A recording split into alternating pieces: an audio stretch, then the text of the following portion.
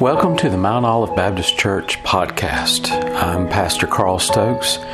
We appreciate you being here today with us. Our desire is to preach the Word of God effectively and clearly so that you can understand God's desire for you in your life. Turn with me in your Bibles back to the book of Jonah. Jonah chapter 2. Last time we were together, we left Jonah being cast into the ocean. In fact, we kind of stopped at verse 16 for a reason, because it's almost as if verse 17 really belongs with chapter 2. But it says, verse 17 of chapter 1 says, "Now the Lord had prepared a great fish to swallow up Jonah, and Jonah was in the belly of the fish 3 days and 3 nights. And then Jonah prayed unto the Lord his God out of the fish's belly, and he said, I cry by reason of mine affliction unto the Lord, and he heard me. Out of the belly of hell cried I, and thou heardest my voice. For thou hast cast me into the deep, and in the midst of the seas, and the floods encompassed me about. All thy billows and thy waves passed over me. Then I said, I am cast out of my sight, yet I will look again towards thy holy temple.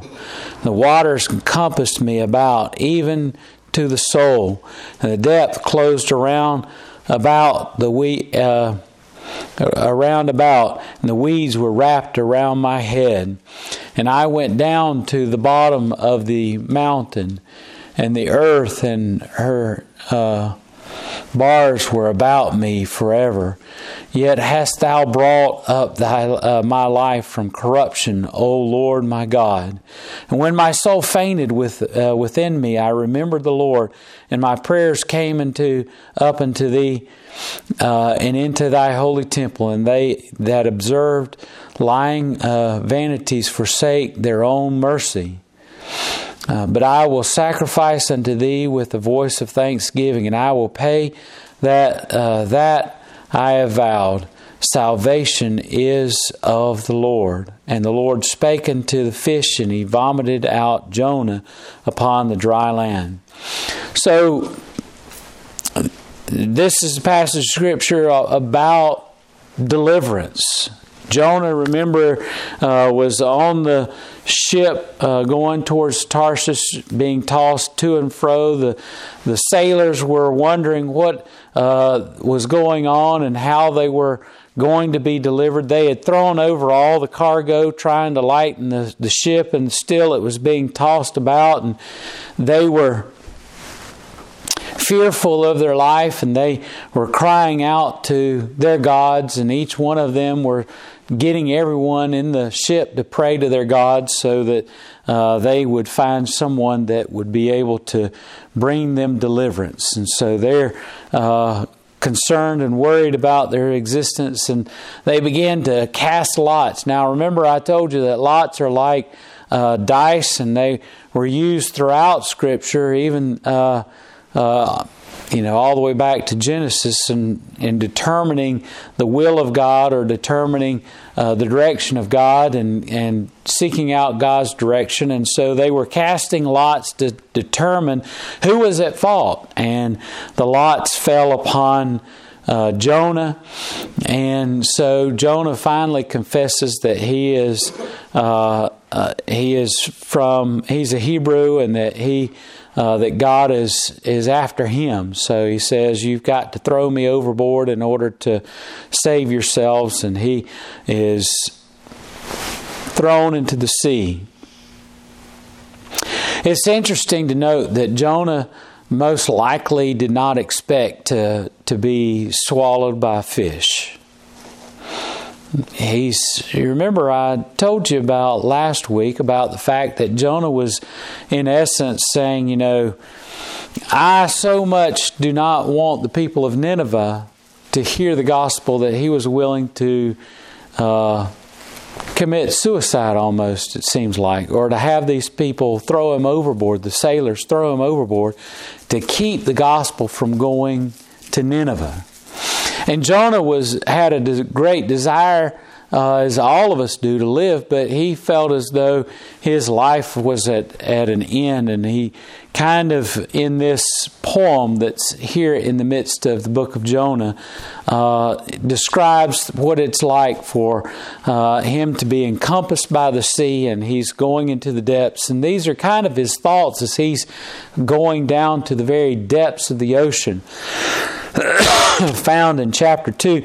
Now, verse 17 is kind of like an overview. This is what happens. God, after he's thrown overboard, God sends a great fish to swallow him up. But then we kind of take a step back and we kind of get a more intimate understanding of what Jonah's thinking as he's going in. And basically he's, I don't know what anybody would think if, as long as they had consciousness, as they're going into the midst of the seas, he's thinking, this is it. I'm doomed. And so he begins to make his peace with God, and he's remembering his relationship to God as he's going down. And so he begins to call out to God. And, he's in the dark and in the depths of the ocean as he's going down. There's been a lot of speculation as to what kind of fish could actually swallow a human being. And there's been a lot of debate as to what kind of fish. Most people think of Jonah and a whale because, we do know of whales that are large enough to swallow, to be large enough for a human being to go into their mouth and to go in there. But there's a lot of question as well, how does a person survive for 3 days in the mouth of a fish? What kind of a fish would not only be large enough to swallow a human being, but swallow a huge gulp of air in order for a person to survive? And with that, and how much air would they have to swallow in order to survive for 3 days in the depths of the ocean in the belly of the fish? These are all questions that are very difficult for us to answer. Even a whale, we do not know of a whale that would be big enough to do that, but we don't have to contemplate whether or not it actually happened, because if God's able to create all that is, couldn't God create a fish that does all of that specifically for Jonah? A one-of-a-kind, special creation of God. An instantaneous creation, maybe even. God spoke into the existence, the stars and the planets with a single word. He created all that we see. Is it too much to ask of God to be able to create a fish to do this incredible feat? I often think of Pinocchio, the story of Pinocchio, when reading this, at least Disney's rendition of Pinocchio, and how Pinocchio and Geppetto were swallowed by the whale, and they lit a candle inside of the whale and were inside the whale to seek refuge. And I'm sure most of us probably think of that when we think of Jonah and the whale, but I don't know of too many people that probably carried around a candle and a way of striking a candle and lighting it in their pocket on the off chance they might be swallowed by a fish and have to have some light in there. But hey, the people today carry around lighters and they're able to light them up. Who knows what they carried at that time? But most likely Jonah was in the depths of the ocean in this great fish in the pitch of dark.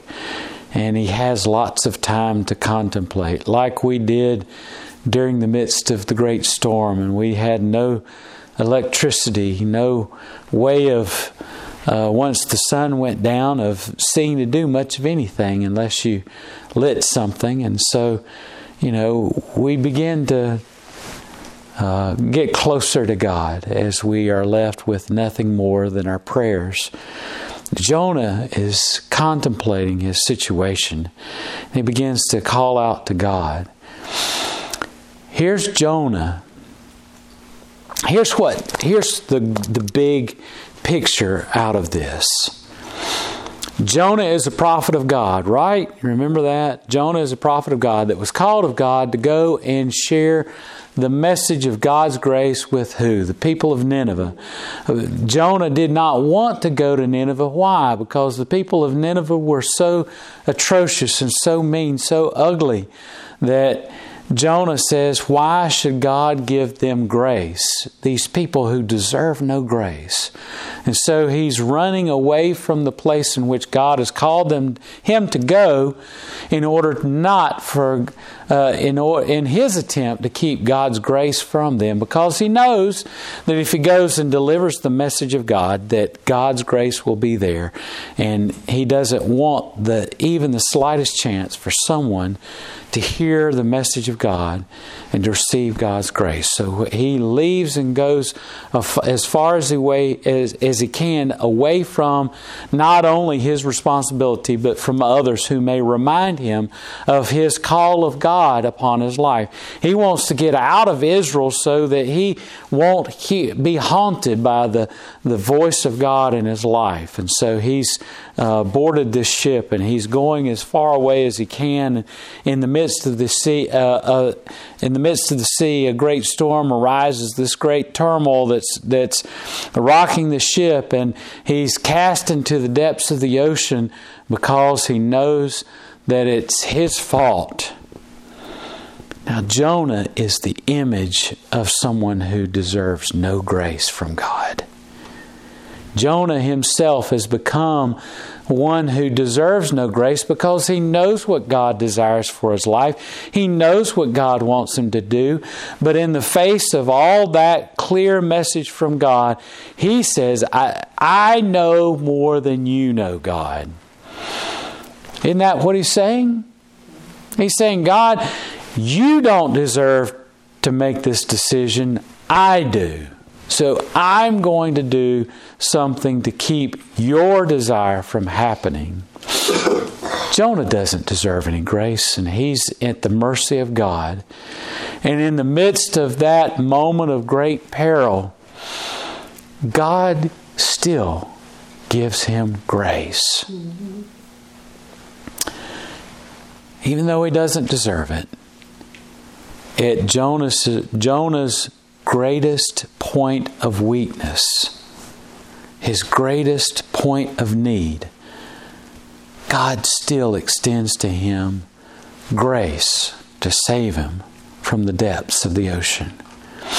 God delivers Jonah by this miraculous thing. Now, remember what the definition of a miracle is. An event that is beyond comprehension, beyond explanation of human intervention. If we could explain what kind of fish it would be just simply luck. That Jonah was at the right place at the right time to be swallowed by a fish that just happens to be able to sustain life for 3 days in the depths of the ocean without him dying. But no, it's impossible for us to name a fish that someone could possibly live in for 3 days and still survive. And that God would send that fish and enable that fish to swallow Jonah and preserving his life. And not only that, but delivering him on the shores of where? Does it say? The Lord spoke unto the fish, and it vomited up Jonah upon dry land. Not only did God direct the fish to vomit out Jonah, but He happened to do it on dry land? What if he had vomited up Jonah in the midst of the ocean? Jonah would have been in just as much peril as when he was thrown in to the ocean, except for the fact that the seas were not in such turmoil. But God tells the fish to go to dry land and beach itself and then vomit up Jonah, so he's able to survive. Well, when we have that situation in which we do experience the grace of God, and when we do experience the very thing that we seem to think we know, we tend to be put in our place. And Jonah is put in his place to the point of which he realizes what God is attempting to do. He realizes that God is seeking to give the Ninevites the same grace that God showed Jonah, in spite of the fact that Jonah didn't deserve grace. And so Jonah goes to Nineveh as God directed him to begin with. And we see in chapter 3 the beginnings of what Jonah does after his whale of a experience, his big fish story, so to speak. And we see that Jonah learned something, but he doesn't learn it completely, does he? We'll get to that at another point. But what we need to realize here is that God is first of all, we see the truth that God is willing to give grace even when we don't deserve it. Jonah didn't deserve the grace that God gave him.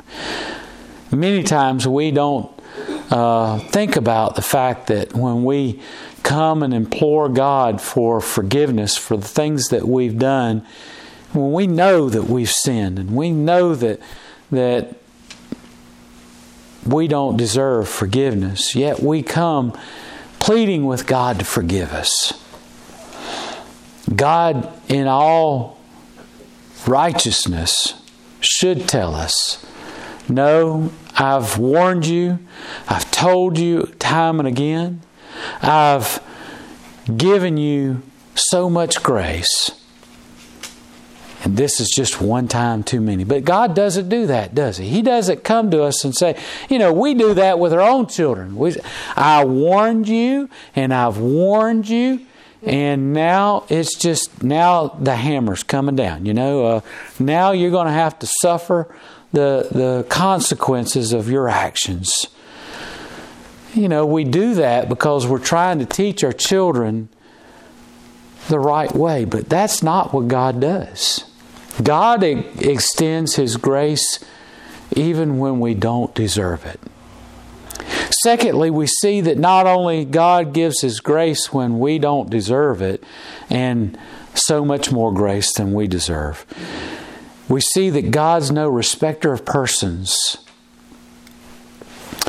God wants to share His grace with Nineveh. The Assyrians were, as I said before, were notorious for their brutality towards those that they conquered. And they were notorious for the brutality of the way in which they treated other peoples around them. And that's part of the anger and the bias that Jonah has towards them. And yet God wants to extend His grace to them and give them another opportunity to live correctly, to live right, to see that He is God. Also, we see that God is not just the God of Israel in this. So much of the Israelites' history is wrapped up in the concept of their relationship to God, but it's not very often that we see in the Bible God's dealings with people other than the Israelites. But here God is trying to express His grace and mercy and love to someone other than the Israelites. And that's a reminder to us that God's no respecter of persons in terms of His grace being applied in today's life. We're not the ones to determine if this person is worthy of God's grace, or that person, or this person with tattoos up their arm and or across their forehead, or on their eyelids, or in their mouth, or wherever, or the piercings that are all over their body to the point where if they were to ride a motorcycle down the road without a helmet, they'd whistle. They've got so many holes in their head.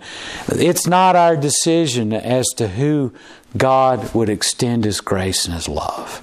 It's our place merely to share the message. It's our place to share the love of God, especially when God calls us and God directs us to share that grace and love.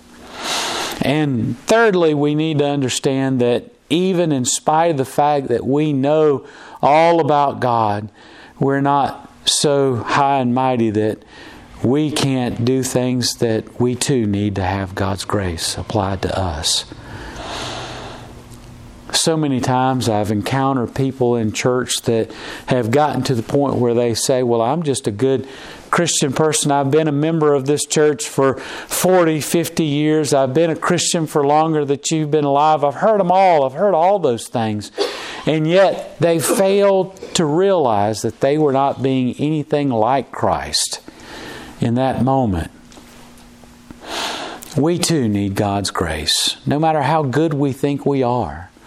No matter how good of a life that we think we can try and live, that we deserve God's grace no less than those people that God is calling to His forgiveness. We need God's grace as well.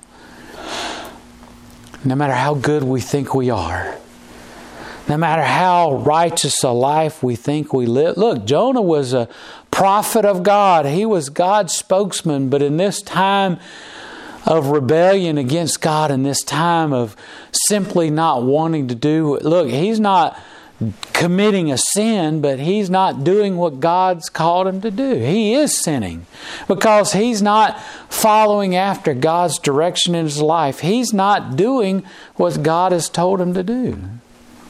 No, he's not going out and worshiping an idol. No, he's not going out and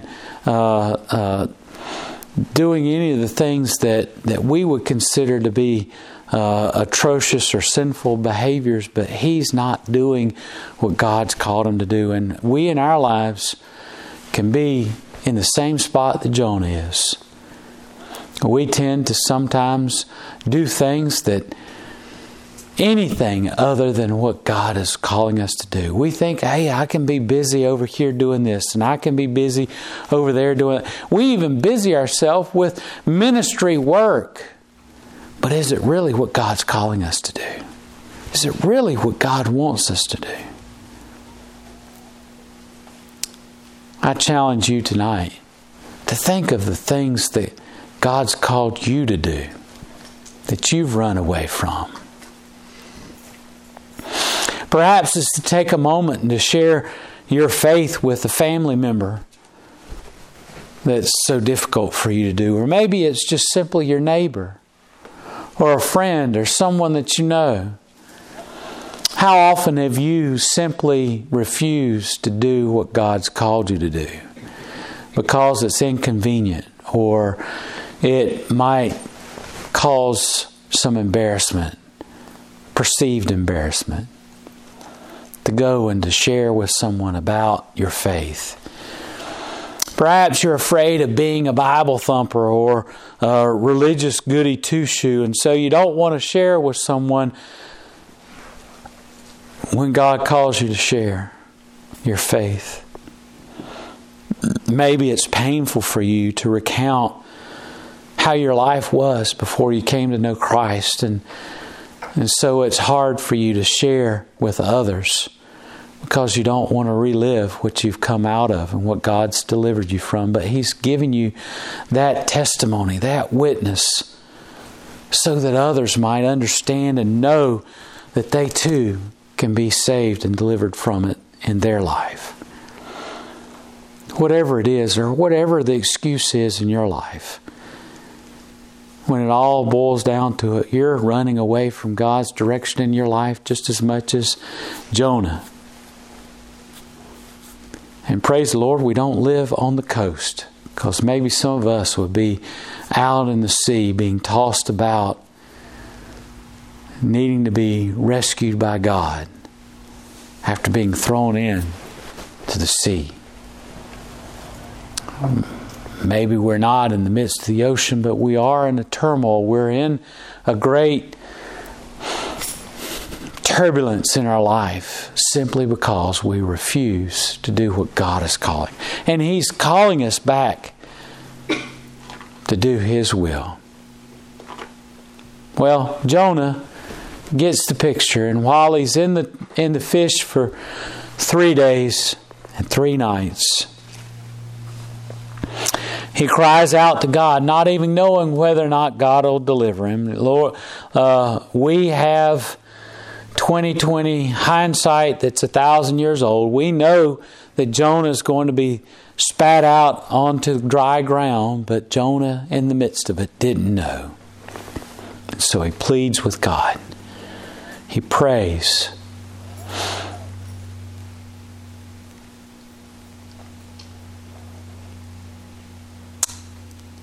At one point,